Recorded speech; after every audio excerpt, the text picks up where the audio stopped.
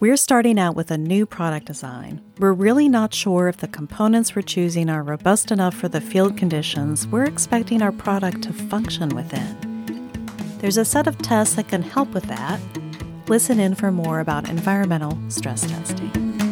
Hello and welcome to Quality During Design, the place to use quality thinking to create products others love for less. My name is Diana. I'm a senior-level quality professional and engineer with over 20 years of experience in manufacturing and design. Listen in and then join the conversation at qualityduringdesign.com. There is a rather large family of test methods associated with qualitative accelerated tests, also known as RETs or reliability enhancement tests. But today we're focused on the models that are used to help us with design. There are industry-accepted test models that can be used in the early phases of design process. Knowing about them will help us with future test plans and project management. Today, we'll talk about environmental stress testing, and we'll remind ourselves a little about HALT. Qualitative accelerated tests are evaluating the robustness of our product. It shows us what the principal failure modes will be under common use conditions. It gives us an opportunity to change our design or how we make it to make it more robust and reliable. The failure modes we find can be from the design itself, manufacturing production, or other handling situations. Handling could be things like temperature, humidity, or vibration extremes that can be part of shipping and handling of the product. We get qualitative information that helps us understand the weaknesses of our product. We do not get numerical data that we can use to mathematically model our product's failures, so we cannot calculate predictions about the life of our product. To get that data, we can use a different type of test, such as reliability life test or quantitative test. We're not going to talk further about those today, but I will let you know what other Quality During Design episodes covered reliability life testing. The ultimate goal of a qualitative accelerated test is to identify failures in our product. We study the root causes of those failures to ensure that it's the type of failure that is something we'd see in the normal use of our product, and then we work to eliminate those root causes. The qualitative testing can be performed in a matter of hours or a few days. To perform qualitative accelerated testing, we expose our parts to stresses that are higher than what our product would see in the field. We can do this by exposing the products to many more use cycles that the product is originally designed to be able to do, like pushing a button every 2 minutes for a test, which is accelerated from its normal use case of 1 push per week. Or we expose the products to higher stresses than would normally be seen, like an extreme temperature, humidity, electrical loads, vibration, and so on. We then study the failure modes of our products, determine the root causes, and, this is important, check that the causes and failures are something that we'd see in the field under normal use conditions. For example, we performed testing and our failure was a component snap.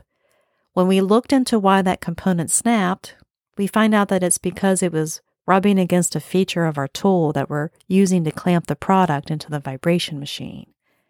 That's not a failure that we'd normally see in the field. We may decide to correct the fixturing and perform the test again. For qualitative accelerated testing, we normally take a stepwise approach. We want a robust design before we start refining the manufacturing process. We first focus on fixing the failures of the design itself. After the design is optimized, we can perform some additional accelerated tests at slightly lower stress levels to identify defects caused by manufacturing. And then, if we're inclined, we can use a stress screen or stress audit as part of our manufacturing process as a type of inspection or quality monitoring of our products. EST, or Environmental Stress Test, is a qualitative accelerated test. We may also call it an overstress test. We would want to use these tests very early in the design process to shortcut the development of our designs.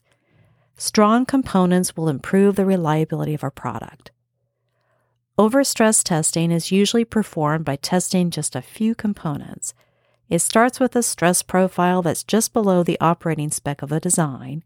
Then we increase the stress continuously until we get a break.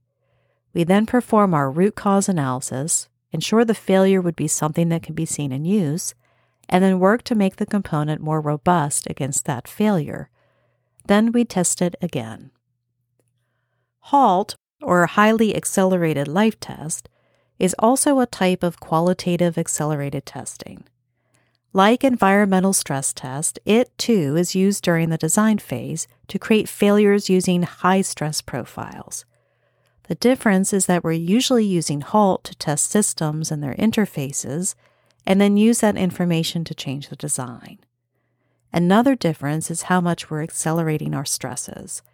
In HALT, we're highly accelerating our failures using stresses to the extreme, which is why we use it for design improvement and not necessarily for manufacturing improvements.